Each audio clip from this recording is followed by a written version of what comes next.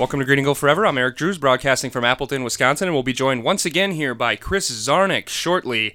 The Green Bay Packers got off to a pretty impressive start, defeating the Seattle Seahawks in a matchup of two teams that are expected to contend very seriously for the NFC Championship. The Packers winning at Lambeau Field 17-9, and there was a time in the past when the Packers just could not seem to beat Seattle.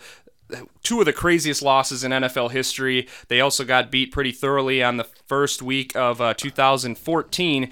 But since then, much like that old Dallas rivalry, they've had to come up to Lambeau Field, and the Packers have now evened the series with Pete Carroll and Russell Wilson, beating them 3 straight times. So I know there's a lot of other contenders that seem to sneak up as we try to beat these other teams, but it's nice that they have consistently shown that at Lambeau Field, the Seahawks aren't much of a match for them. Hi, Eric, and welcome. Thank you for having me back. So I think the bugaboo here. So every team's got a bugaboo. Every team's got a team that they just can't get over. Even if you think about the Packers in any of their Super Bowl years, there was a team that they just couldn't get past.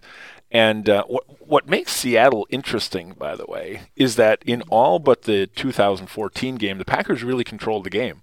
They absolutely had the game in their hands. They absolutely, in most cases, had it won. And so we see it as this, domination by Seattle. But for the lack of about 4 plays, we're 5-1 in those in one of those games. Now, ifs and buts and all that kind of stuff, but very impressive win. And I think some unexpected things came out of it that we've been talking about on the podcast that really came to pass. And let's get into some of those. This might be both unexpected and expected, if that's possible. Mm-hmm. So the defense really controlled and won this game. And in particular, Mike Daniels and Nick Perry played like Richard Dent and Steve McMichael yesterday, almost putting the entire pass rush on their back. And we know about Seattle's offensive line issues, but let's say they're a bad offensive line. All pros should do that to a bad offensive line, and we definitely saw that. Yeah, you're right, Eric. When's the last time you saw a Packer pass rush like that? I mean, I would argue that there had some people like Sean Jones and Reggie White on them. I don't know what it says. I don't think that the Packers are the dominant force on the offensive line, but you do it to any pro line, and I mean it was completely dominant. They were living in the backfield of Seattle, and save for a couple of miracle plays by Russell Wilson, this game is a blowout by 2 or 3 touchdowns. So I think they're as good as advertised. I think finally, and they looked the part. When Mike Daniels would get up and he'd flex, right? He'd put his arms up. You go, man, that's a full-grown man. And then all of a sudden, Nick Perry would make a sack, and he'd get up and he'd do the same pose, and you're like, what are they doing in Packer uniforms? This is something I haven't really seen before. And you saw a ton of the nitro package, an absolute ton of the nitro package. And we've talked about that in the past, but apparently they were in the nitro package about 75% or more of the time. I was reading the statistics of when Bryce was on the field and when Burnett was down in the linebacker spot. Yeah, they said he played most of the game there. Right, and our actual linebackers, Martinez and Ryan, played very little. Martinez played more than Ryan for sure, but very, I think there were only 3 plays that the 2 of them were on the field in obvious running down. So a surprise, a wonderful surprise. We've been talking about the fact that we think they're stronger, we think they're faster, and at least at this time, it seems like some good things are coming to happen with some more help on the way. Yeah, hopefully. We're talking Martavius Adams. I always get his first name mixed up, I think. And obviously Vince Beagle as well, which both are kind of playing those 2 positions of Mike Daniels and Nick Perry. So it was nice to see that. I think Clay Matthews was getting railed by some people, but I think he played a pretty nice supporting role. I mean, when 2 of your pass rushers are playing chase the quarterback and basically having a 2-man race to Russell Wilson every single play, it's a little bit difficult to get on the stat sheet. But I think Clay Matthews, he missed the 1 sack, but maybe that role for Clay Matthews nowadays is going to be a cleanup man a little bit. And if Perry and Daniels can keep doing that, you might not need Clay Matthews of 2010 to have a really effective defense. Well, and what Clay Matthews did better than he did in many of the games against Seattle and Russell Wilson in particular is he held his edge. So often he gets pinned inside and Russell Wilson runs outside of him, or he makes this really wide pass rush and Russell Wilson runs out his side but underneath his rush. And you saw some very deliberate, kind of get to the depth of the quarterback and then stop and kind of pincer in, but nobody was coming on a rush that was completely out of control. Mm-hmm. And, Russell Wilson had a couple of good runs, but did you notice where they were? Right up the middle. Yeah. Right up the middle. And so the first thing you have to decide, listen, you're not going to stop a quarterback that runs that well in every way, shape, or form, but you want to send him where all the help is. Yeah. And so they did a really good job of that. Yeah, and if not for some really, as you said before, some miraculous plays by Russell Wilson, Russell Wilson, we haven't had a chance to talk about him much on this show. He's a Wisconsin guy or whatever, but he's like a first-place dork, and I'm just not a big fan of him, especially after, basically talking himself up like he earned the victories against the Packers in 2012 and in the 2014 championship game when it was, just completely absurd. But he is probably in the top 10 most elusive quarterbacks of all time. Well, I think so. And not only elusive, but you saw in that 136-yard throw, mm-hmm. I mean, he rolled out to the right. He got out of trouble. He rolled out to the right. And he threw a dime mm-hmm. to his receiver 36 yards downfield. And this is right before halftime when they end up getting that field goal. It's one thing to be able to run. It's another thing to square your body to the line and find your base and then make that kind of throw. So, listen, we beat a good quarterback. I'm frustrated too. I think if he was a Packer, we probably would be telling people how great he was. But we beat a good quarterback yesterday who can do an awful lot of things. And frankly, if he couldn't run like that, this game would have been 17-0. Yeah, absolutely. The only thing they got was him scrambling up the middle, or him, getting up the middle and then flaring out to throw it on the run. Well, and Russell Wilson, there's always going to be a debate on where he fits, as a quarterback in this league. I tend to think he's a second-tier good quarterback. Yeah, sure, I think so too. He's not Breeze or Rodgers or any of those guys. We were talking about this earlier today, and I've mentioned this on the podcast. He's in that chucker category with Ben Roethlisberger and Joe Flacco and those guys, where he can make you look silly at times, but especially on deep stuff, he's not that pinpoint accurate guy. He's kind of just lobbing the ball up to people and hoping they can make a play. Maybe in Joe Flacco's case, a little bit more trusting of his receivers in jump ball situations than the Aaron Rodgers of the world. Well, you said an interesting thing, that there are surgeons and there are chuckers, and I really love that, because even if you look at the second half, when he made a couple of long completions, essentially what he did is he sent people on fade routes against Demarius Randall. Mm-hmm. And Demarius did a pretty good job because you can't stop all of those. And there were some pretty darn good catches, but there was none of this take 3 steps and the ball's out. I mean, you almost never saw that, that's the classic quarterback throw that you want to make. 3 steps, the ball's out. 5 steps, the ball's out. And in this case, there was somebody in his face almost immediately.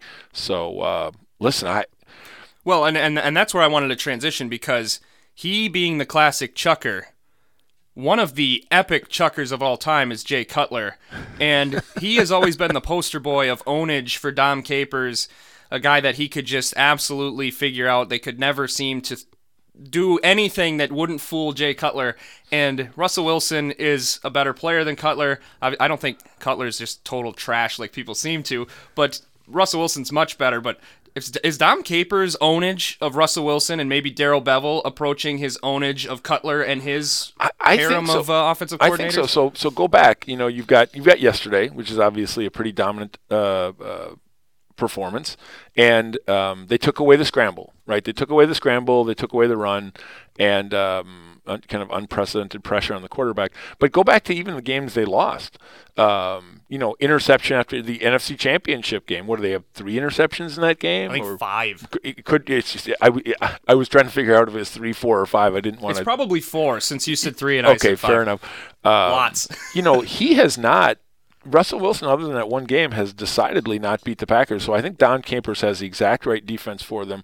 And what he knows is that Russell Wilson isn't that three-step and ball-out quarterback. So now what you do is, and when you saw it a couple times where he almost got picked off, the Packers almost picked him off, you can lay traps for him, which is you have defensive backs coming off of other receivers as he's making that throw, as he starts scrambling out of the pocket. So I think what you have here is somebody who is not a timing quarterback, who is looking actually for an open receiver. But in the NFL, once they're open, it's too late. Because once they're open, the cornerback, either the safety's coming down or the cornerback makes an adjustment and comes down. You actually have to throw the ball before they come open. And I think Russell Wilson on his scramble is looking for the open guy, and that's too late. Yeah, absolutely. And when you're a chucker, it's tough to fall in. We'll let that go. We're not trying to hashtag chucker or anything. So one thing that I have questioning coming out of this game, and I'm sure it's crossed everyone's mind. So are you more impressed with the Packers' defensive performance and the hope that they are going to be significantly improved this year, or potentially does Seattle just have that big of a crisis at offensive line that might hinder their chances to have a special season? Well, I think their offensive line, if they don't do something, I wouldn't be surprised to see them pick somebody up on a waiver wire, or trades happen very rarely in the NFL. But Seattle's in trouble. I mean, the Packers' pass rush is good, but Nick Perry and Mike Daniels were there the last time they played, and they sure didn't look like that. Yeah. And so they had trouble before their left tackle, Fant, I think was his name, but when he went down with a knee injury, they're moving people all over, and their people, their right tackle was their right guard last year, and so I think they're really in trouble. So am I excited about the Packers pass rush? Well, yes, I'm frankly more excited about our cornerbacks and our safeties that come down to be linebackers.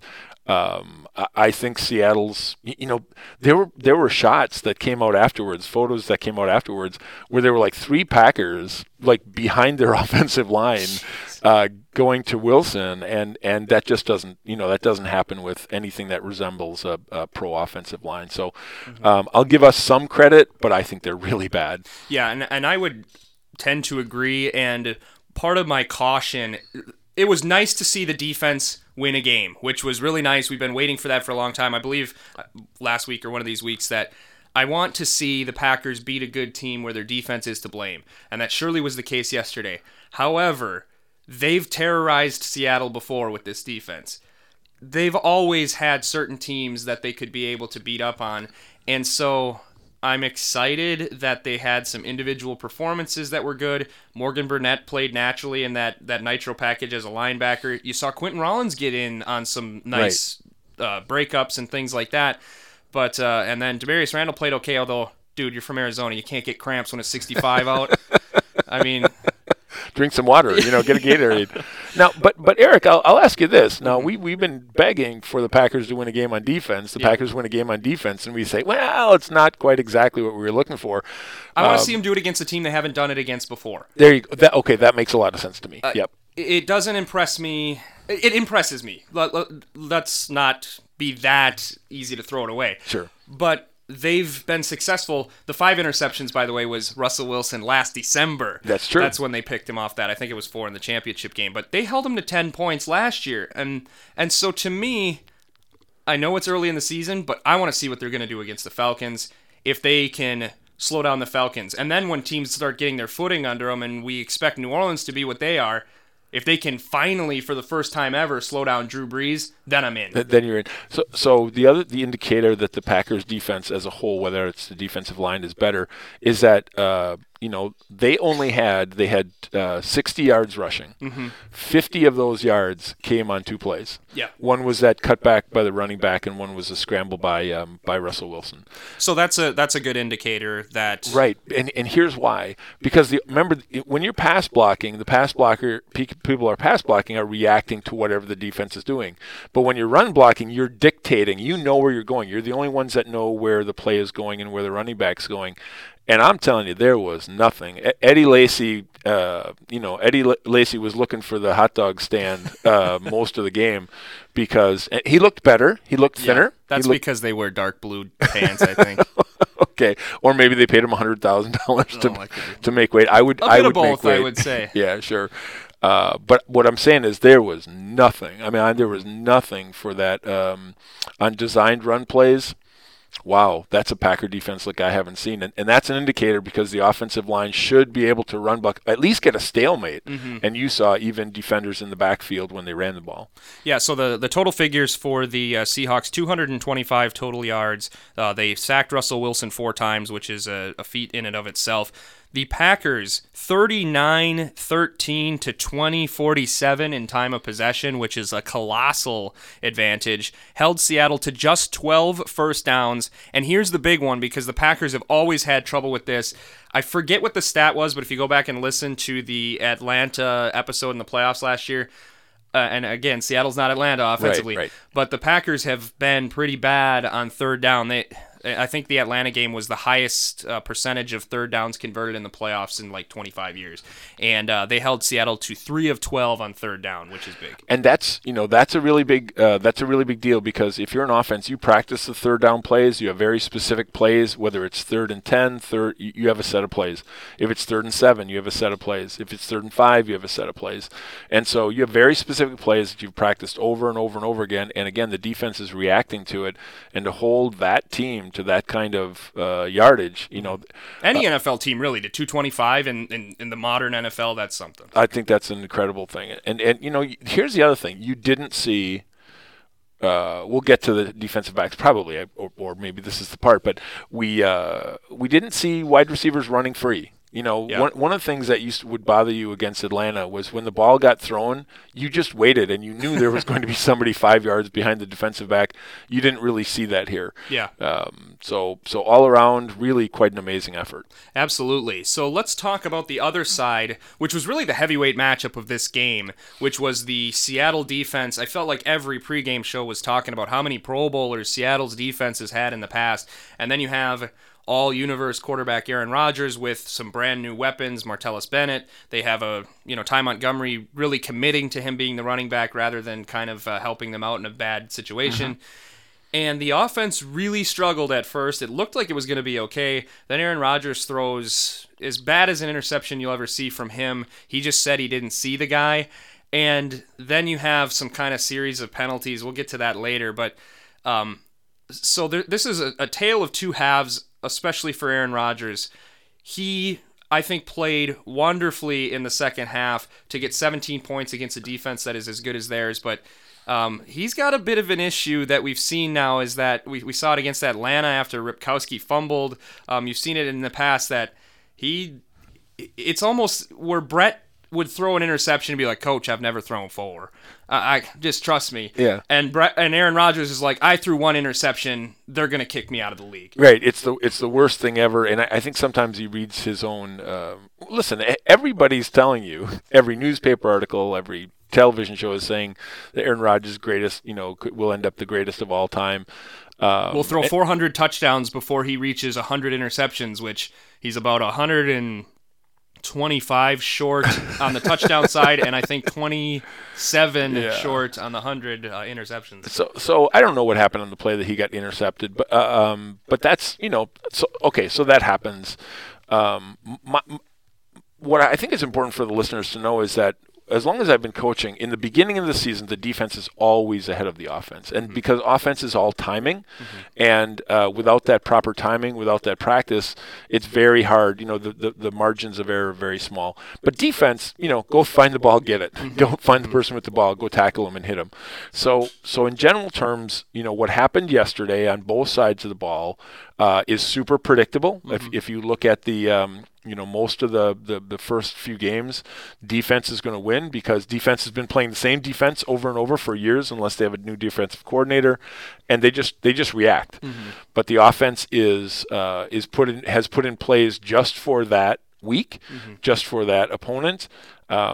And I think what you saw was some indecisiveness. And what was interesting is I made a comment. You and I were texting during the game yesterday, and I said, boy, our receivers can't get open. And your response was, no, I don't know. I think I see some open receivers. I just don't know if Aaron's not picking them up. So I don't know if that's practice, but did you see that same thing? I did. I think that's where I want to watch the All 22 on the NFL Game Pass, because they had one montage where Troy's like, well, nobody's open, and Randall Cobb has his arm up with nobody on the screen. Now, I know receivers think they're open all the time, right? But there was, I think it was either Devontae Adams or Martellus Bennett, who's basically had run a route to the sticks and was standing there with his hands. And it probably would have been a tight throw, but, my layman's, it looks open. And I know I'm in no way qualified to determine who's open and who's not. But we all know that Aaron Rodgers' idea of open is not the same as many other quarterbacks in the NFL. I think that's true. He seemed tentative. I will tell you that Aaron Rodgers, I don't know if he was expecting more of a pass rush or if he was worried that Brian Bulaga, remember? Yeah. So you win this game without Brian Bulaga. Which I said was impossible in our preview show. Right. And it was, they really do have that many Pro Bowlers on defense. I think Seattle's could be the best defense in the league. Mm-hmm. I mean, they've been for years close to it if they're not. So again, we accomplished something special. But I think Aaron was pretty tentative because I remember, him taking a sack, or I remember there were times when he had 5, 6, 7 seconds to throw the ball. And, you've got four receivers in the pattern and nobody's open, even though you've watched them for the last 12 years. It just... And when you're watching other teams, quarterbacks that aren't as good as Aaron Rodgers, but, it's not like we have chopped liver running routes. I mean, Randall Cobb's a good player. Jordy Nelson is perhaps one of the best receivers of this generation. You have Martellus Bennett, who's one of the better tight ends in football. Right. It's hard for me to believe that it's completely the fact that there is absolutely no wide receivers open. But let's give Aaron Rodgers more credit. He definitely came back. McCarthy made a comment I don't want to elaborate on too much because he didn't elaborate on it much, but he said that their strategy was really, he compared it to Floyd Mayweather's strategy against Conor McGregor. And for those of you who aren't as stupid as me and didn't spend $100 to watch this fight, I actually enjoyed it. I'm a boxing fan, so I don't expect every fight to look like Rocky IV. But they expected Seattle to pin their ears back and just rush Aaron Rodgers. And he made it sound like, he said, we wanted to exhaust their pass rush. So I interpreted that as, we know they're going to rush. We're not going to hold everybody in and get worried about it. We're going to expect our guys to block their guys. Aaron's going to have to understand that, make some plays, make some space for himself. But when that second half comes and they're tired, we're going to have a ton of open lanes. And that's pretty much what happened. I think that's exactly what happened. It's funny now that you mention it. The second half pass rush, I mean, they got to him a couple times. They sacked him 4 times or something like that. But the second half pass rush did not seem at all. I didn't know that. So I'm really, that's interesting that you say that, and it makes perfect sense. And it's easy for a coach to say after that game to be like, well, the reason that they were tearing through the line is that was my idea. Right, and go ahead and sell that to Aaron Rodgers before the game. What we're going to do is we're going to let him tee off on you, but it's really going to pay off in the second half. And we had an interesting conversation, too, earlier today about the fact that, Aaron hadn't played almost any in the preseason, and he certainly hadn't been hit at all. And I don't know if any of the listeners saw it, but, some of the hits he took were not really very hard at all. Yeah. And he's laying on his back and he's stretching out his legs. And I'm just got bumped down in most of the cases.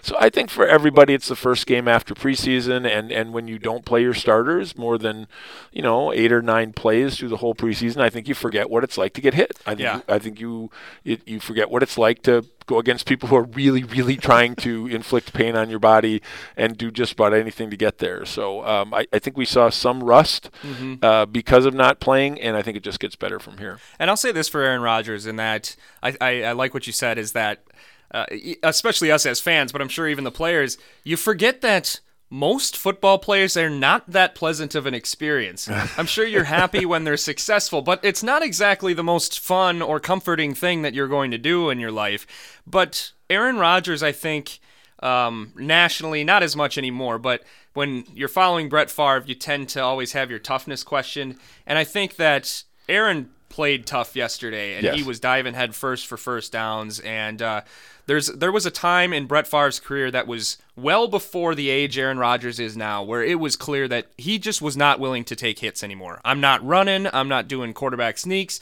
I'm not staying in the pocket, even if I'm throwing 5 interceptions against the Bengals or running 50 yards down the field and throwing it then, because I'm not getting hit anymore. And for Aaron Rodgers to be nearly 34 against the best defense in the league and still be willing to hang in there and maybe not play his absolute best, but to still be tough. I think sometimes we have to recognize Rodgers' toughness as well. I agree, and he picked up some very critical first downs with his legs. I mean, I think very specifically, kind of in the beginning of the fourth quarter, where the momentum was not on our side, and he picked up about 13 yards on a scramble. But he did get right out of bounds, which thrilled to death. But he dove head first. I mean, that classic play where Bennett got the personal foul. And I don't know if we're going to talk about that later, but Rodgers said, listen, I'm thrilled to death that somebody had my back. I'm thrilled to death. Now, that 15-yard penalty is fine because they made the first down. If they hadn't made it, and then that would probably be a different, we might be singing a different tune. And then kind of a nice poetic moment for Packer fans is that they run that keep pass, and Martellus Bennett is the one who gets them all the yards back and the final first down. So it was kind of a little, if you believe the Packers are the chosen people, it was a little bit of karma for him. Yeah, it speaks to the attitude. We talked on the podcast earlier about the influx of some people from the 49ers would really bring some attitude. But I think Martellus Bennett, as happy a guy as he is and as jovial as a guy he is, I think he's got some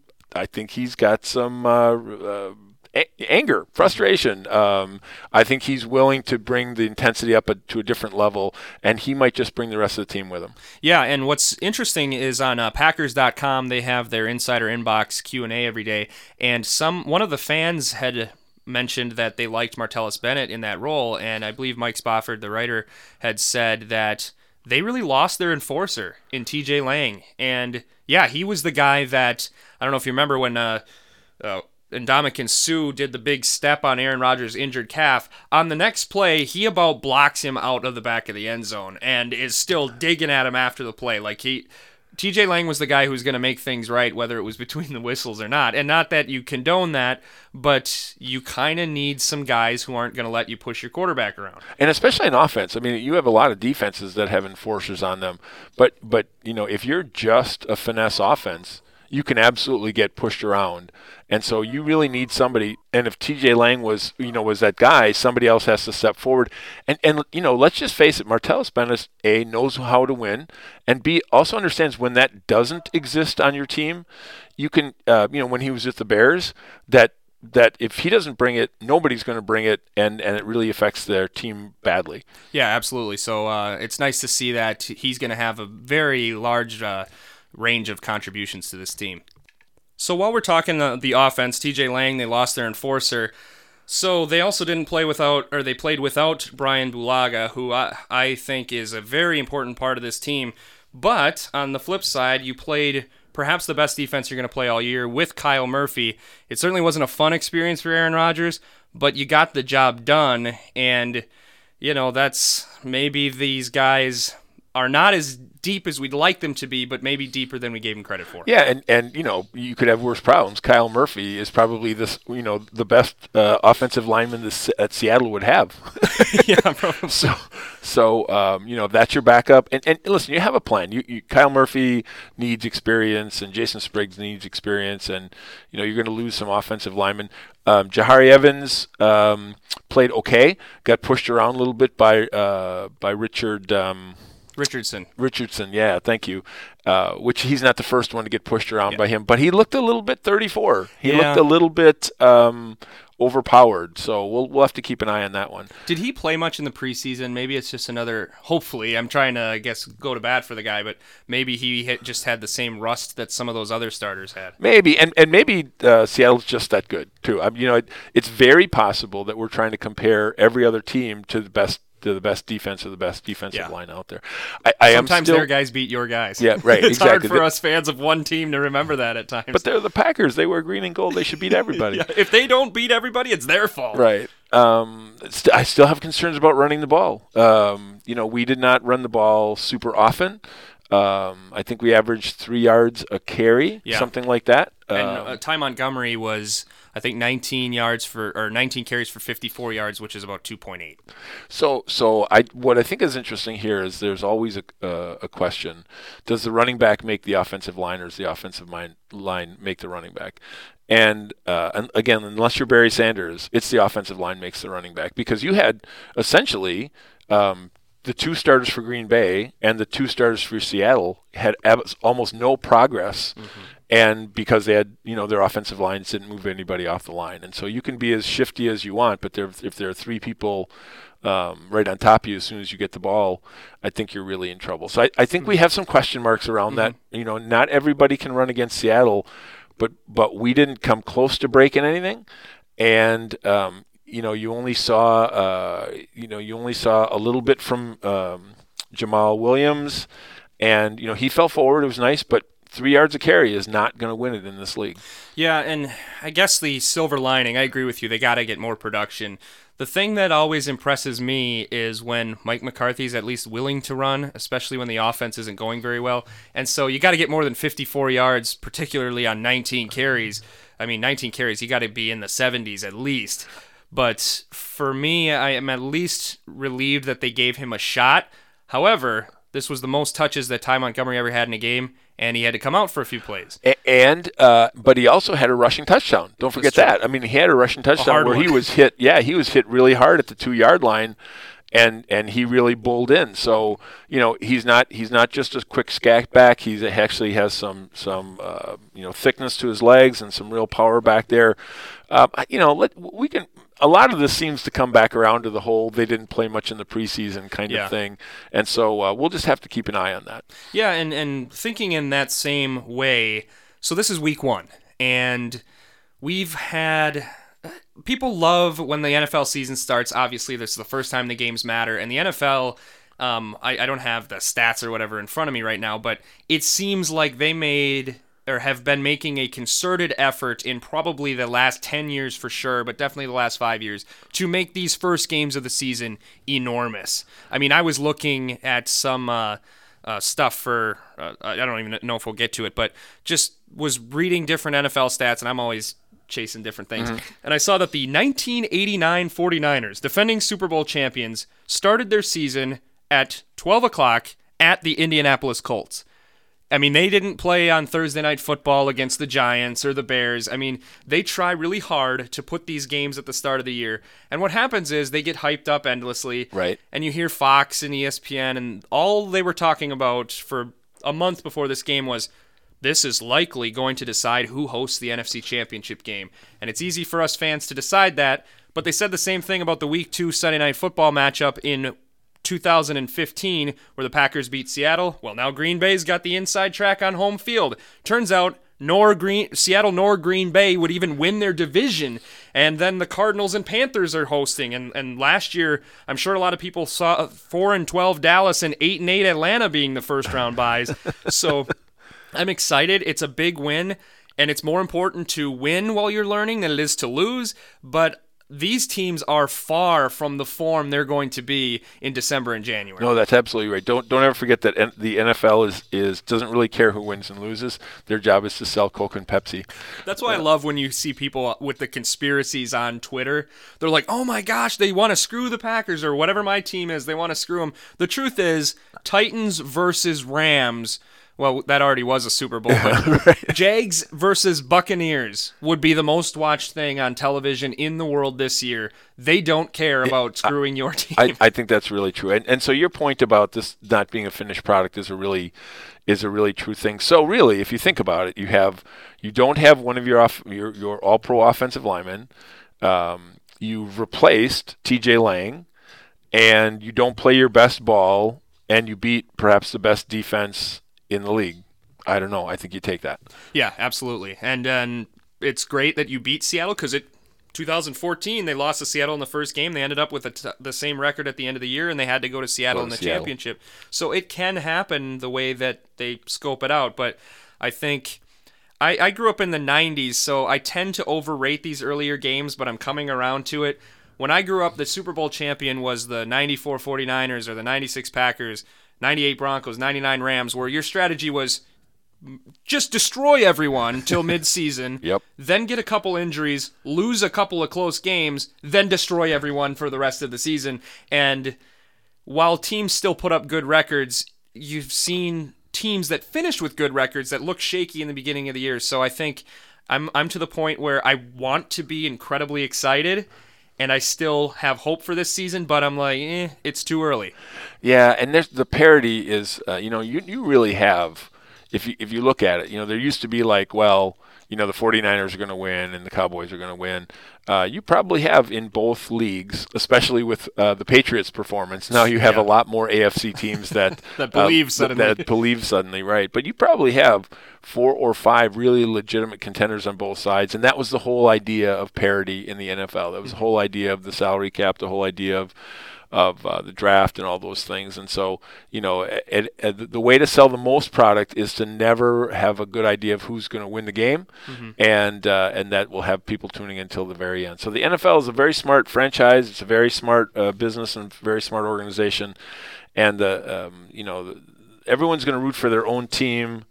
Or their fantasy team. Or their fantasy team. That's interesting. I was actually at an outside pub watching the game yesterday, and I was all excited about the Packers, and I can't tell you how many people, guys, I will say guys, who are on their own phone checking their, not even really watching the game that much and watching the fantasy, and I'm like, wow, that's a different era that I come from. Totally fine. It's your thing. Knock yourself out, but boy, that has changed the game a lot.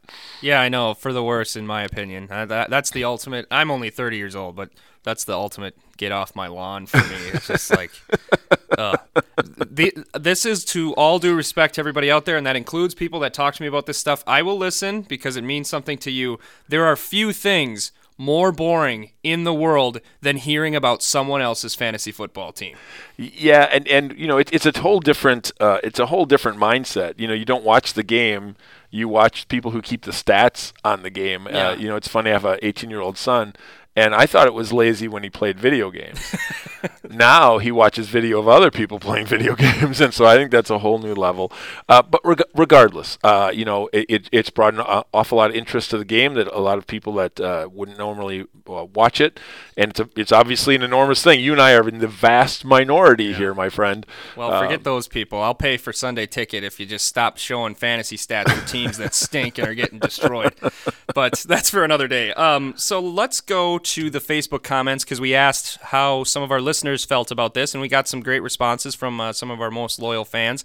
So Brian Dinsey said, I thought our defense looked much improved and made less big play mistakes, and that goes to what Chris had been saying earlier, that there weren't those gaping holes that we've seen in the past.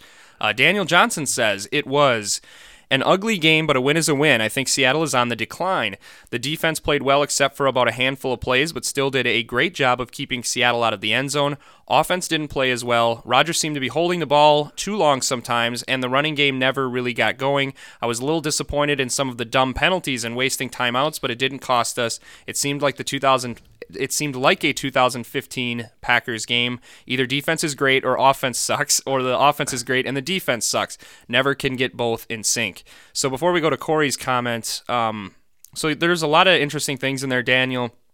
I guess Seattle on the decline. Was their performance that bad? We kind of touched upon it before, but maybe to quickly reiterate it. Was their performance that bad that it makes you question their stance as still one of the serious Super Bowl contenders? So I just want to be really clear here. You give them an average professional football offensive line, Seattle could have won yesterday. Yeah. I mean, remember that 17-9 is not exactly a blowout. And they get a touchdown called back, and Russell Wilson's running from his life from the beginning. I think Seattle has one area that makes them incredibly weak. Mm-hmm. They haven't paid attention to it. They put all their time, money, and effort into wide receivers and paying their their defensive backs and their defensive linemen, and it shows. Mm-hmm. They got they kind of got caught this year. But you can also perhaps make the argument that Seattle's offensive line has been the same version of the Packers' defense for quite a number of years now. Well, there you go. Yeah, if they had this, they would be great, but they can't seem to create it no matter what they try. And you had all these draft choices. I think that's the difference. We had so many draft choices on the Packers' defense. We committed an awful lot in draft choice talent, and they really haven't done that in Seattle. I mean, they've tried to bring in a free agent or two, but general managers have a belief that there are certain players or certain positions that you have to pay for. And apparently in Seattle, that's not the offensive line. So if you don't commit to it, you can't be surprised that it's not good. I just want people to know that as good as we looked, we won by 8 points. Yeah. We dominated the time of possession by 12 minutes? 20 minutes. 20 minutes. And we won by 8 points. So, in fairness, they would have scored again if they had to. They were deep in Seattle territory as that game. I guess that's true. Yeah. I guess that's fine. But point taken. It's not like you ran away with them, and it's not the 38-10 whooping you put on them last year. But so I think Seattle's the same case as the Packers. I think it's too early to say their offensive line is going to be abysmal. Minnesota's offensive line, as we have that on as we're talking right now, Minnesota's offensive line didn't look to be a big problem, and then midseason last year, they got Sam Bradford killed and won 3 games in their final 11. So things happen that, these teams, again, are not their final form. There's just you can get by. So here's the thing. You can get by with a below average defensive line if you have good linebackers and if you have good cornerbacks. But you can't get by with a really bad offensive line because once people are in the backfield, everything is in trouble. Mm-hmm. Your passing timing, your protecting your quarterback, lanes for the running backs. There's one place you don't. I mean, look at the really good teams over the last 10 years. Mm-hmm. Not one of them would you say has an incredibly weak offensive line. Dallas last year, I don't think they're as good this year, but Dallas last year, a big reason why Zeke and Dak were so good is nobody touched them. I mean, it's like the Dallas Cowboys of the 90s. Mm-hmm. Emmitt Smith is the greatest running back. Well, yeah, everybody can be if you don't get touched for the first 5 yards. Although I think Emmitt's to the point where he's so called overrated so often now that I think he's back to being underrated. Okay, all right. Watch those games when Sherman Williams used to come in, and then it would kind of fall apart on him. But point taken, absolutely true. Yep. And by the way, we're obviously recording this before you're listening to this. Classic Sam Bradford with about a 3-yard pass on 3rd and 14. So Sam Bradford already in midseason form for What's Minnesota. Old is new again. Yeah, I really liked the game, and what was really interesting about it, my son Ben had a really interesting comment. He said the game was without offense but not without drama, mm-hmm. which I think was really true. And so we're so used to the shootouts with other teams that it looked like an odd win. Yeah. It kind of looked like an odd win. We expect things to go a certain way, and when Aaron Rodgers doesn't play well, we lose. And all of a sudden, Aaron Rodgers doesn't play great, and we win. Mm-hmm. So we're excited and confused at the same time, but I think it's a great trend. Absolutely. All right, and Corey Bend added this comment. When you hold any team, NFL team, to 9 points, 12 first downs, and less than 21 minutes of possession time, it has to be seen as an encouraging sign. But if you think that means our defense has arrived, pump the brakes a bit. That Seattle offensive line is a sieve. I need to see them play well against a team that can actually block before I'll believe our defense can be a top 10 unit. And hey, what do you know? We get road tests against the Falcons and Cowboys in the next 4 weeks, so it won't be that long until we find out. I'm not worried about the offense. Rodgers looked flustered and off his game for the entire first half after throwing the pick, but recovered and played well in the second half. 17 points against a defense as stacked as Seattle is a good half. They should be fine going forward, and things will get much easier for them now that this opponent is behind them.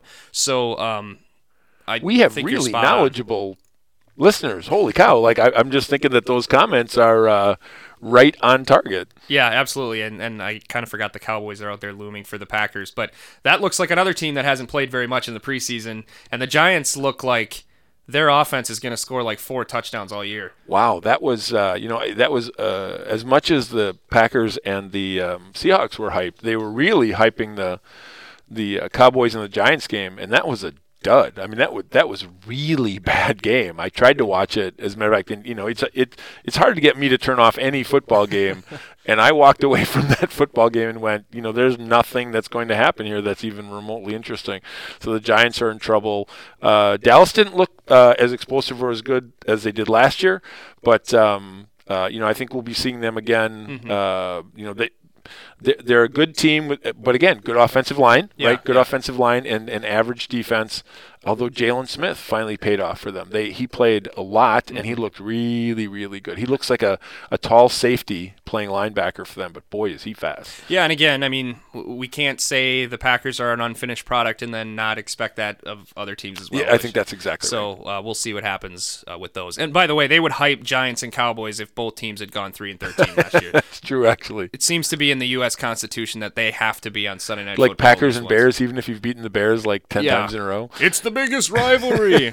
Or no, they don't even say that anymore. They say oldest rivalry. Oldest rivalry, right. Because it hasn't been a rivalry in almost my entire time of being a fan.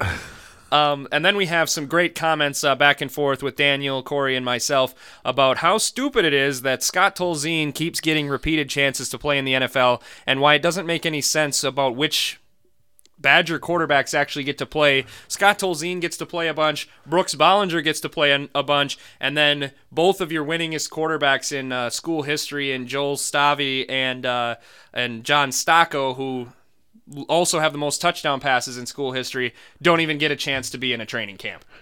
Yeah, Wisconsin is not, we're not a passing team. We run the ball, and when we pass, it's so surprising to them that I think the receivers are incredibly wide open.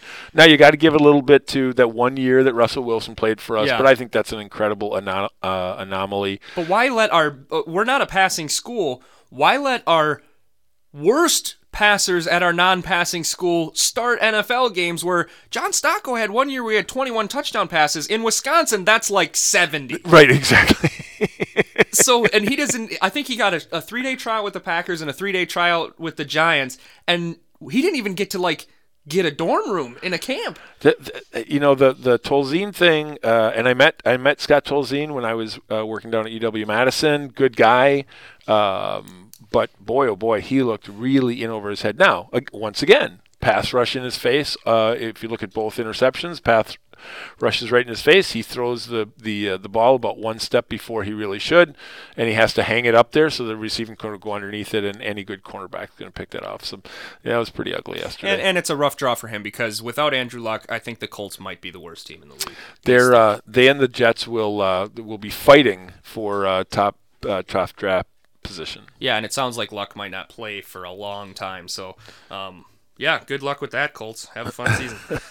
And then Corey shared some topics that I wanted to get through really quick. Eddie Lacy we talked about a bit. Is he doomed running behind that line? I think with a line as bad as theirs, he's a pretty bad fit because he seems to need a lot of time to get through the line. He needs a lot of space. He's a big guy to begin with, and he doesn't shoot through the line like a scat back. So I think in their minds, they thought he was going to be Marshawn Lynch, but I don't know if Marshawn Lynch could be beast mode anymore. Yeah, it's a really bad fit, and I think when you're that big, you have to be able to get going and get momentum. And if you've got anybody around you to keep you from going in a straight line within 3 yards, you just don't have any momentum. Now, once you get momentum, you can truck people. But I think that's not going to be a good fit unless they put an all-you-can-eat taco stand in the end zone.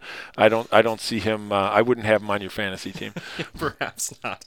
All right, Corey adds, scoring is noticeably down in Week 1. Teams averaged 19.3 points through Sunday night's game, down a full 3.5 points per team from last year, which are some awesome stats. Thanks for sharing those, Corey. Will this continue? Our offense is rusty, our defense is improving, or is it just a fluke? In that order, I tend to think that 1, offenses are rusty, 2, it was a fluke, and 3, defenses are improving. I liked seeing defense matter for a week, even if maybe the offenses weren't that great, but I think that like always, that we've seen ever since the new collective bargaining agreement, I think you'll see the scoreboard getting lit up pretty soon here, and if it doesn't, I'm sure the NFL will change the rules to make sure that happens again next year. Well, not playing in the preseason affects the offense way more than it affects the defense, because again, the timing on offense is so tight and it's so difficult. The only reason that Aaron Rodgers had such a good game with Jordy Nelson is that they've been doing it for years, and they're doing it on the sideline when he's not in there. And so when you're on defense, you can just kind of flip the switch and go get the ball. On offense, it's going to take some time. Although he said it's down from last year, which is really interesting. So that would only make sense if we're playing starters even less in the preseason than we did last year. So, and I guess I don't know if Corey means down 3.5 points from the year average or from Week 1 last year. Oh, okay, all right. So I'm assuming that's for the whole season, but it did feel to me too that, they're playing less and less. Yeah, point to the game yesterday that was a surgical offense. Yeah. That was an offense that was on rhythm, on time, and really took somebody apart. There was one on Thursday. There was one on Thursday, actually, and I got to tell you, that was, not only no 19-0 for the Patriots, but my goodness, that team looked slow. It looked old. The defense looked lost. And KC has built their offense on speed, and oh my goodness, they looked much, much faster than the Patriots did that night. Yeah, gosh, I forgot his first name already. Is it Kareem Hunt? Kareem Hunt, yeah, and Tyreek Hill. Okay, I remembered Hunt because of Lamar Hunt, yes. the old Chiefs owner, so that's how I tied them together. You mean not Clevius Hunt? Oh, God, yeah, Clevius. Another great Mike Sherman long-term signee as his GM. Let's get to that before we get to Corey's final 2 points.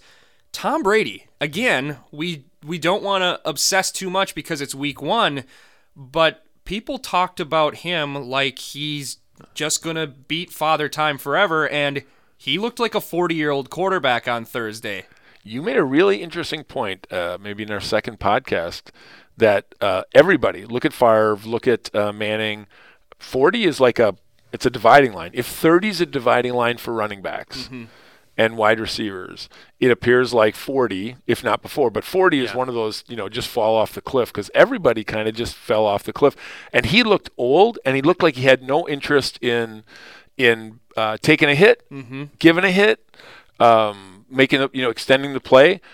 Towards the end of the game, we were talking about this. Towards the end of the game, the Kansas City defensive line would rush a couple of, and then just put their hands straight up in the air, right? So that's the only way to really defense those super quick passes. And twice, Tom Brady just kind of fell down. Yeah. he didn't take it. I'm not saying he took a sack. I mean, he fell down. And so, the old Jim Everett sack. Right. So Father Time is undefeated still. Yeah. For now, he might throw a few punches before he loses, but gotcha. We'll see what happens there. Kansas City looked good. I like their new guys, but Alex Smith, I suspect it's a 1 week removal of his status of the most boring man alive. I think he's probably going to go 15 of 30 for 180 yards, a touchdown and a pick, and lose to the Eagles at home on Sunday. Well, we had this conversation where you were talking about Alex Smith, and you couldn't, you wanted him out of the league. And son of a gun, if sometimes we don't just eat our words, because the one to Hunt though was just a really long check down to the running back. That's an absolutely true statement. But I'll tell you that the deep ball he threw, and with the blown coverage, that's a pretty ball. And so here's the question then. It's always unwilling or unable. Is Alex Smith unwilling to throw downfield, or is he unable? Well, it's clear he's able. Yeah. And so now the question is, was it the scheme telling him not to? Was it the coach telling him not to? Because he clearly can. Now again, I don't think a leopard changes their spots, and I wouldn't expect him to throw for 400 yards a whole lot this year.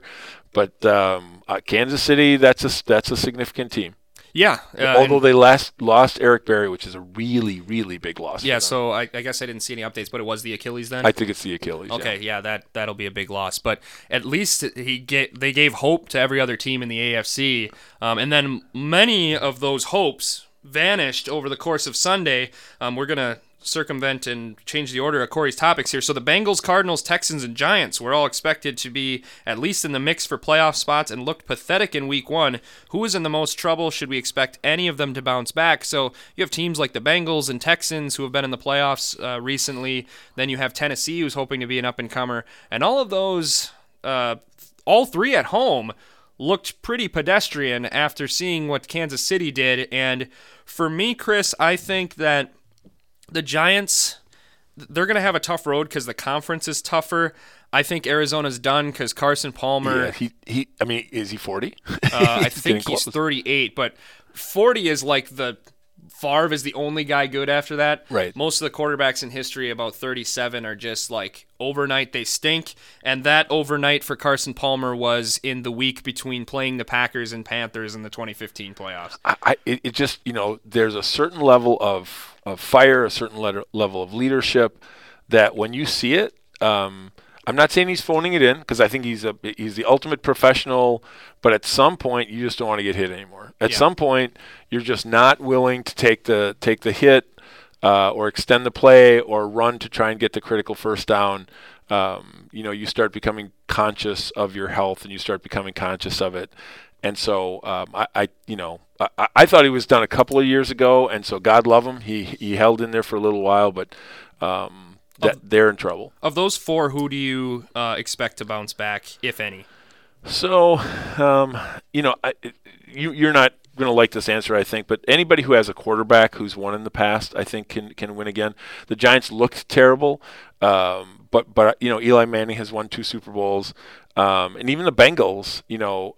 I'm not a huge fan of Andy Dalton, but again, they have a defense that can carry them a little bit, and so I think the Texans, they've invested so much in their defense and so little. Tom Savage is your starting quarterback. Yeah, that's ridiculous. He wasn't good in the Big Ten, for goodness sakes. He's no macho man. That's for sure. I think they're really in trouble, and part of it is their own hype. They're so J.J. Watt is an amazing guy. Oh my, and again, Wisconsin guy, amazing guy, and there's so much focus on him. But you've invested an awful lot, in Clowney and him, and you haven't picked a quarterback. That's what I don't understand, and they almost deserve whatever they're going to get. That defense could be good, but when there is absolutely no threat on offense, the other offense is fearless. They can do whatever they want. Absolutely. Even good defenses are going to fall apart, and I think they have some nice pieces, but as a whole, they're certainly not in Seattle's league. And to me, I know they drafted Clowney first overall, and off the top of my head, I'm not a draft Nick like you. Do you remember any good quarterbacks from the Clowney draft? That's 3 years ago? Yeah, I think 2014. Yeah, it would have been 2014. Derek Carr was maybe in that draft. Oh my gosh. Blake Bortles was the top guy in that draft. So obviously Bortles is looking like he maybe isn't the best, but Derek Carr was in that draft. And he was never going to go to Houston because his brother was there. Right, exactly. But even just the mentality, we didn't know how Blake Bortles was going to play out then. Just the mentality of taking another defensive end. I swear, you could take Deacon Jones on one side and Reggie White on the other side, and if your quarterback is Scott Hunter, you are not going to win. You're not going to win. You're just like Detroit in the 90s in Matt Millen, where you take another wide receiver. Yeah. Well, you can have all the great wide receivers if you want. If you can't, and nobody can get the ball to them, or if you can't protect them to get the ball to them, you're really in trouble. So it's really a balancing act. And I think what's really interesting about the Packers is they don't often commit a lot of. They've decided what's important. They don't spend a lot of high draft picks on offense or offensive line, and but multiples, right? Mm-hmm. So they don't value running backs, so they don't take high running backs, but they take multiple running backs. We don't take high offensive linemen, but we take multiple of them every single year. But Houston seems to be doing that at the quarterback position, which seems absurd. That when there's probably, of the 32 teams, when there's probably only 24 legit quarterbacks, maybe 20. To bet that you're the team that can do it without is that seems like a pretty big stretch. And I guess we should give them credit. They did draft Deshaun Watson this year, but the fact that it took them this many years to pick a quarterback is ludicrous. And Deshaun Watson, third round? Is that? No, I think he was top in the teens, I think. Was he? Oh, okay. First round pick. Yeah, you're totally right. I got that wrong. But I don't really expect any of those teams to really. The Giants, I think, have the best chance because of that pedigree they have, but. I think the Bengals are done. Cardinals are definitely done, and the Texans. The only chance they have is if Marcus Mariota gets hurt, because that division has two, if not now, including the Texans, three of the worst teams in football. So I think unless Tennessee has terrible injury problems or Mariota completely underperforms, I think they run away with it. So I think Houston's not a problem. And I said years ago that both the Bengals and Texans should be banned from the playoffs for all time because they never had one good memorable game in any of their appearances. And so good riddance to the Bengals and Texans. And Lewis, their coach over there, he's been a coach there an awfully long time, and they keep taking players who have issues. Yeah. They keep taking players that get in trouble on and off the field, and I don't know if their coach has secret pictures of somebody or something that he keeps going in that direction, but they take Mixon this year as well. Mm-hmm. And so you can have one or two of those guys over a period of time, but to stock your whole team with them and then somehow be surprised that they don't mesh well in the locker room, or I don't think that's a surprise at all. Definitely not. On TJ Watt's debut with the Steelers, 7 tackles, 6 solo, 2 sacks, a pass breakup, and an interception. We had talked earlier in the day, before Corey had sent this in, about TJ Watt's day. So the one sack, he made a really nice move on the tackle, kind of spun back to the inside after rushing upfield. But DeShone Kizer played yesterday. He showed some promise, but he played like he didn't know it was within the rules for the quarterback to leave the pocket. So we'll say that a little bit. But the interception he had, again, it was kind of a bad throw, but he jumped really high to get it almost out of his zone and got it before the guy behind him got it. So I think it probably not made by a veteran. But the thing is, and this is maybe an area where Chris and I will disagree, is that if he turns out to be as good as his brother, I'm going to be really disappointed. One, because not disappointed that it happened, but disappointed that he's not a Packer, because we needed him. He's a position that they needed, although Nick Perry's played well yesterday. But to me, if he's as good as J.J. Watt, if Kevin King is only as good as Tramon Williams, and Vince Beagle is only as good as like A.J. Hawk, you still got the wrong rod of the deal, in my opinion. Well, I struggle with that one because number two, we haven't seen Vince Beagle, and as I've mentioned in the podcast before, that they are almost athletically, and their speed, their size, their width. Beagle actually had more sacks than Watt did, so let's just let's hold our breath here a little bit. And I think we need to give him a chance, but also we always talk about Ted Thompson thinking he's smarter than the rest of the world. Yeah. There's a reason one guy's a first rounder and one guy's a fourth rounder. No, I think okay, that's fine, but you got two. Yeah. See what you don't get is T.J. Watt that effective when you don't have a cornerback to cover in the backfield. That's, perhaps not. Or when he's not playing Cleveland. Right. Yeah, exactly. So again, here's we can't go overboard too far in one direction after one game, and Cleveland is Cleveland. Listen, is TJ Watt a good player? Yeah, he's a really good player. Would I have loved to see him in a Packer uniform? Sure, absolutely. But you don't. I don't think you have that luxury. When you get two players that could potentially be the cornerstones of your defense for the next 10 years, not superstars, sure, but cornerstones for the next 10 years that you can build around. So let's just tap the brakes a little bit and just say TJ had a really great game. He looks really good, and let's see what Beagle looks like when he comes out. Yeah, let's not do that. TJ Watt on pace for 32 sacks, 16 interceptions. The lousy Aaron Rodgers on pace for 16 touchdowns and 16 interceptions. And look out, Peyton Manning's Broncos, because the Rams are going to score over 730 points this year. Wow, so that's if all we had to do is play this thing on paper, we'd be in really great shape. It's practically set in stone. And not only that, but remember, TJ Watt also went to a team that has been defense minded for some long period of time, and so in order to have that kind of production, you got to have somebody on the other side doing pretty good work as well, or they just run away from you. Sure. So in the context of he did exactly what it was expected to, and maybe a little bit more in exactly the context that would make you look really good. Two good players. We haven't seen ours yet. That's fair. All right, real quick, the biggest non-Packer positive surprise from Week 1 and the biggest non-Packer disappointment from Week 1 around the league.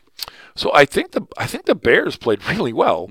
I was really shocked, and that was with Glennon. I don't think Trubisky even got in the game, but the Bears. Now, being the Bears, they were down by 6. They had 4 shots at 4th and goal, and they couldn't score. And 2 of the passes were dropped in the end zone. Yeah. So there you go, Bears fans. You write in and just say whatever you want. But over the last several games, one of the last games of last year, in this game, you've had 4 touchdowns dropped in the end zone that would have won the game right in their hands. So, but played really well against an Atlanta team that, after they beat the Packers that way, were world beaters and were up by 25 in the Super Bowl. So once again, is Atlanta worse because they're outside on grass, or are the Bears better than we thought they were? So I think they're a really big surprise. And for me, the Giants are the disappointment. Sure. That's an easy one for me. They just looked completely lifeless. Yeah, absolutely. Those are good ones. I think for me, seeing how good Derek Carr was off the injury in the first game when Marcus Mariota was also coming off the injury and didn't play quite as well, Derek Carr is going to be a stud. I think he's 4 or 5 years, maybe even less, away from kind of joining that elite level. Right. He looks more on the surgeon rather than Chucker's side of things. So I think he was at Fresno State, right? Fresno State, quick. You take a look at the quarterbacks that come from quick passing, rhythm offense schemes. Not run and gun teams, but precision teams. Aaron Rodgers, at Cal, really, those are the quarterbacks that are going to win in the NFL, because ultimately you can have as many exciting runs as you want. It's the Joe Montanas that stay in the pocket and throw on rhythm that are really going to win Super Bowls. Yeah, absolutely. And for me, the biggest disappointment is outside of the realm of teams. Obviously, there's teams like the Bengals who didn't know the season started yesterday. Thought they showed up for another 9-on-7 and ended up having to play the Baltimore Ravens. But to me, it was the absolute obsession in every pregame show about scandal. Who's gonna sit for the national anthem, and who is being suspended, and is this suspension justified, and all of that. And then during the games, every single call that was made was nitpicked to death. I know, they have the fantasy emphasis. Well, they also have this drama emphasis for the people who, are maybe watching football but don't really care that much about it. It's like, I know that some of these things are interesting, but I feel like John Goodman in The Big Lebowski, and I won't say it like that, but am I the only one out here who gives a you-know-what about the games? Yeah, and don't forget the NFL. We talked about the NFL being a business, and with social media and with Twitter, I mean, those things are becoming really topical. If you watch Twitter during games, that's the kind of stuff they're talking to. So my belief, it's just my guess, but my belief is that they're catering to the moment-by-moment social media crowd who are not hardcore football fans and are either fantasy fans or just looking for the newspaper article or the next thing to write about, half an hour after the thing happens as the biggest next biggest thing in the NFL. So I think they know who their audience is. I know they're a business, and I know that they're still trying to sell product.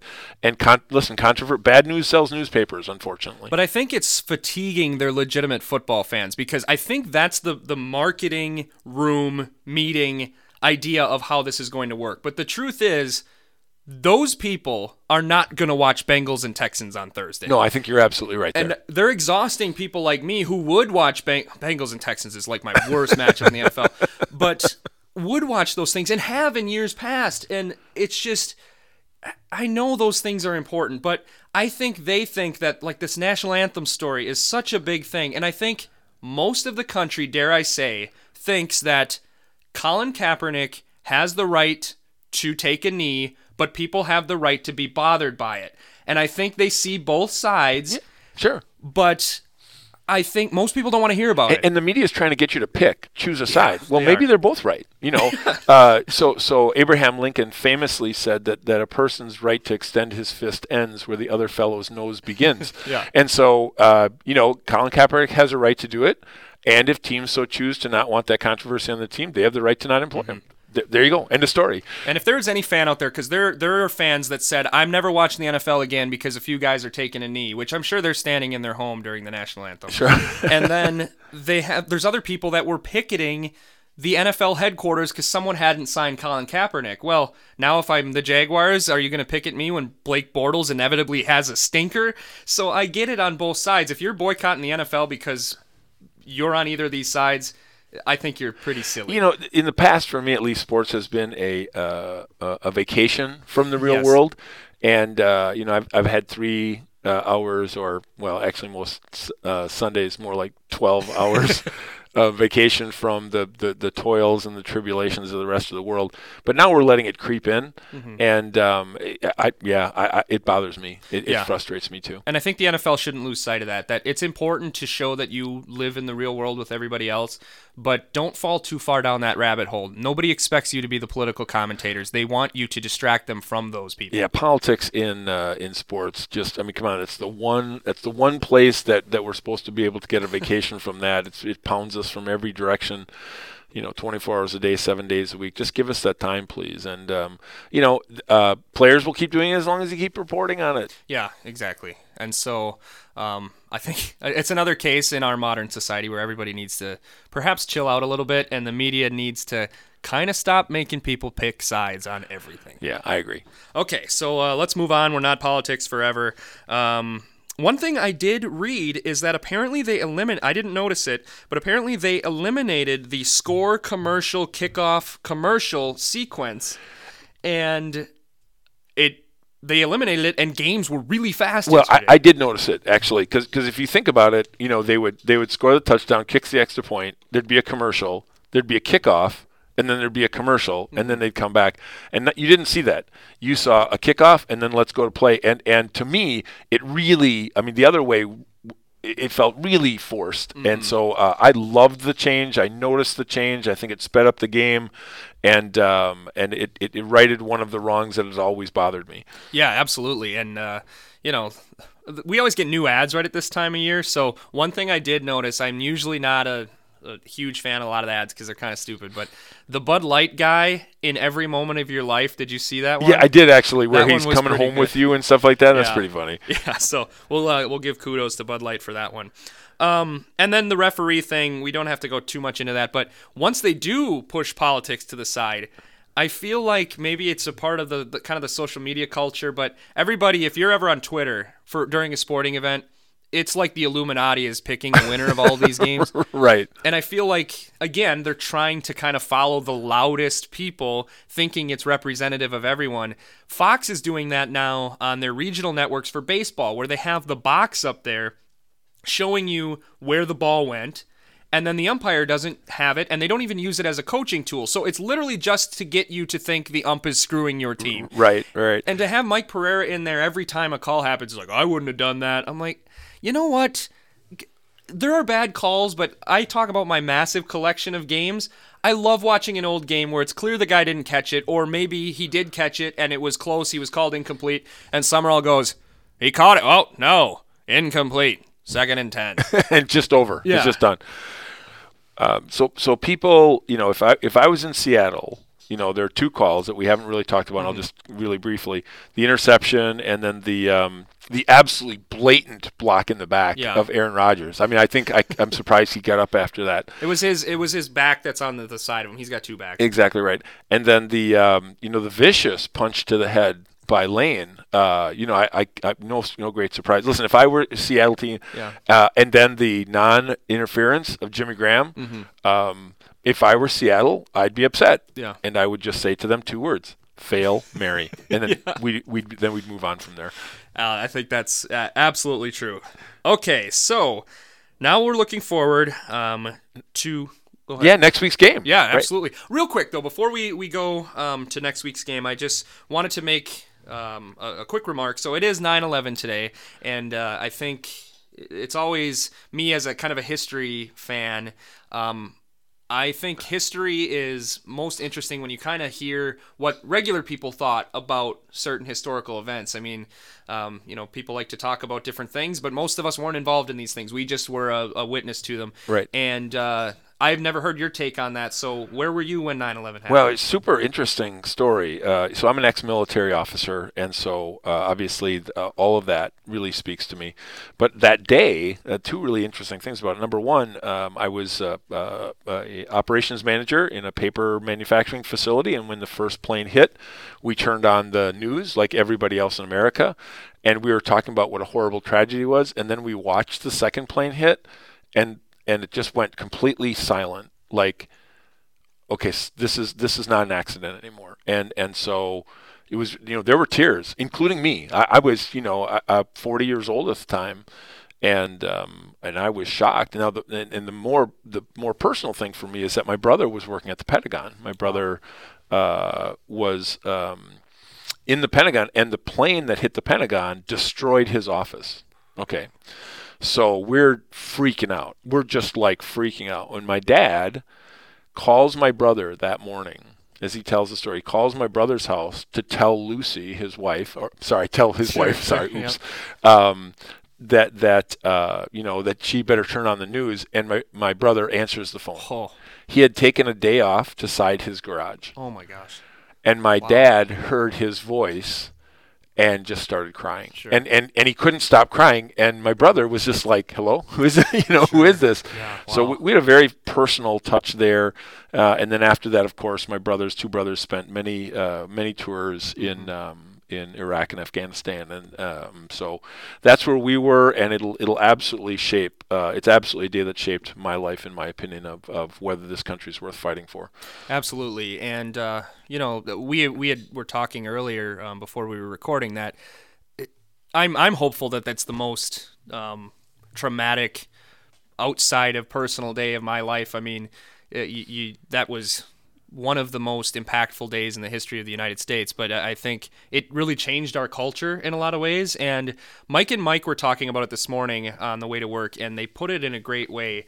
I think it was Mike Greenberg said that this is the day that he takes the opportunity to think about all the people that during these moments run the wrong way. And with the hurricanes and things that we've had, I think to realize that there are people in this country that are willing to run the wrong way. Right. There's a great commercial for the Marines that talks about that they run towards the fire, they run towards the explosions, they run towards the smoke. And we are so fortunate to have people like that in our lives who are willing to put their lives on the risk for us. And we should never forget that. We don't think of them very often, but boy, when if we get in a car accident, we fully expect the ambulance to show up, and we fully expect the nurses to be there. And goodness knows they do it every day. And sometimes it takes a spotlight of 9/11 to just realize how incredibly grateful we should be for those people. Who will go to bat for us, even and in many cases, unfortunately, pay the ultimate price. Yeah, well said. And so we have people like that to thank for the life that we can lead, where I choose to spend my time on trivial things like whether or not the Green Bay Packers can avenge their NFC Championship game loss at the Atlanta Falcons, opening their brand new stadium with their ceiling that still looks like something that shouldn't be shown on television. But needless to say, how do you think the Packers will perform in Atlanta? Well, I want you to know that I'm about the biggest homer, and I very rarely pick against the Packers, even in the 80s. So that that doesn't mean I was a smart guy. Ditka, you're getting it today. Yeah, exactly right. And then they lose 61-7. I think the Packers struggle. I really do. So I think they're better. I think it's a much closer game. My problem is not so much with the defense. If you've listened to the podcast, you know that I think we're much faster. Our number one cornerback from last year, Gunter, is now number 5 on the depth list. So we're so much better and we're so much faster. The trouble is that our offense, the hope that you have is you can slow them down and we can keep up. I didn't see the indication that we can keep up yet. Now, on the other hand, I didn't see Atlanta looking like Atlanta either. No, so they didn't play Seattle's defense. My heart says Packers 31 to 21 over Atlanta. My brain, unfortunately, says Atlanta 27, Green Bay 24. Yeah, I think you're right. I think this is going to be a really tough one for the Packers. If it were maybe in week 6 or so, then I might have more hope that the offense could outscore them. You never know what could happen, but I guess what I'm looking for the most is if they lost 21-17 or 24-20, I would feel much better about this team than if they lost 34-31. I really want to see that defense follow up their performance against Seattle against a much different test. Perhaps you don't know, because Atlanta's offense, as dynamic as they were in the second half of last year, that's about as good as they've ever been. And I tell you, they were almost flawless that game. Yeah. So it's not like we got the average Falcon performance. We were at our absolute worst. They were at our absolute best, and it showed. I think these two teams are much closer in real life and on paper than they showed last year. And the hope for the defense, you're exactly right. You hold them to 24 points, which that's still a lot of points. But you hold Atlanta to 24 points, and all of a sudden you realize, wait a second, we know our offense is going to get better, and we've seen our defense get better. I think we're right there. Absolutely, and then you have the hope. And then you're in a better position for Atlanta, potentially. If you beat the Falcons, well, then you've beaten Seattle and you've beaten Atlanta, and so you'll have those in the bank when you go 11-5 and the Eagles go 15-1 and still host the NFC Championship game. And again, that game in Lambeau is a different game. Absolutely. Atlanta's built on speed, and they're just faster than everybody else, and the crossing routes that they run are just designed to create havoc and leave people behind. So I think what you saw in Chicago is very typical of what they look like on grass, and it really is that much difference being on turf. Absolutely. And so I think we're both picking the Falcons to likely win. I know. Dare I say, though, that the win might be less important, knowing what we do about how these teams project out long term, as we talked about before. When it's week 2, you shouldn't be necessarily thinking about playoff positioning. Dare I say it's more important for the defense to not be terrible than it is for them to even win. Yeah, when I looked at the schedule, I said if we can come out of the first games 1-1, we're in great shape. Well, we're going to come out 1-1 at least, or better. And so, you'll be able to know very quickly, because we didn't hit the Atlanta quarterback. Did we hit him once? That whole game, it seemed like we weren't even close to him. Probably not. And so, somewhere between Mike Daniels living in the quarterback's pajama bottoms and not touching the quarterback is probably what we'll see. And it doesn't take many hits to blow up that kind of precision offense.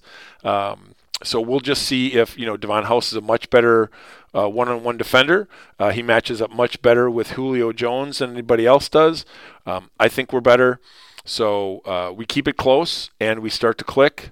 Even if you lose this game, you realize that you're right there for the NFC, in line for the NFC title. So let's hope we see some of that and maybe sneak out of Mercedes-Benz Stadium with a win. If you want to share who you think is going to win this game, you can do so on our Facebook page, Green and Gold Forever Podcast. You can tweet at us at Green Gold Forever. Chris, that's the number 4. Okay.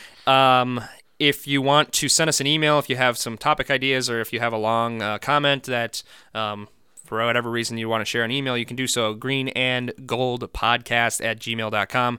You can go to the website, greengoldforever.podbean.com, which I shouldn't have to tell you that that's where you likely are right now. If not, you're on the Podbean app. So if you're on the Podbean app, go to the Podbean page and see our complete archives and read some of the articles. If you're on the Podbean page, download the Podbean app. What are you doing? You might as well have it. Absolutely. Don't cost nothing, right? Absolutely. And you can also follow us on iTunes and follow the podcast on there. You can find it by searching Green and Gold Forever. I think if you search Eric Drews, it also comes up. So that's kind of a power trip for me.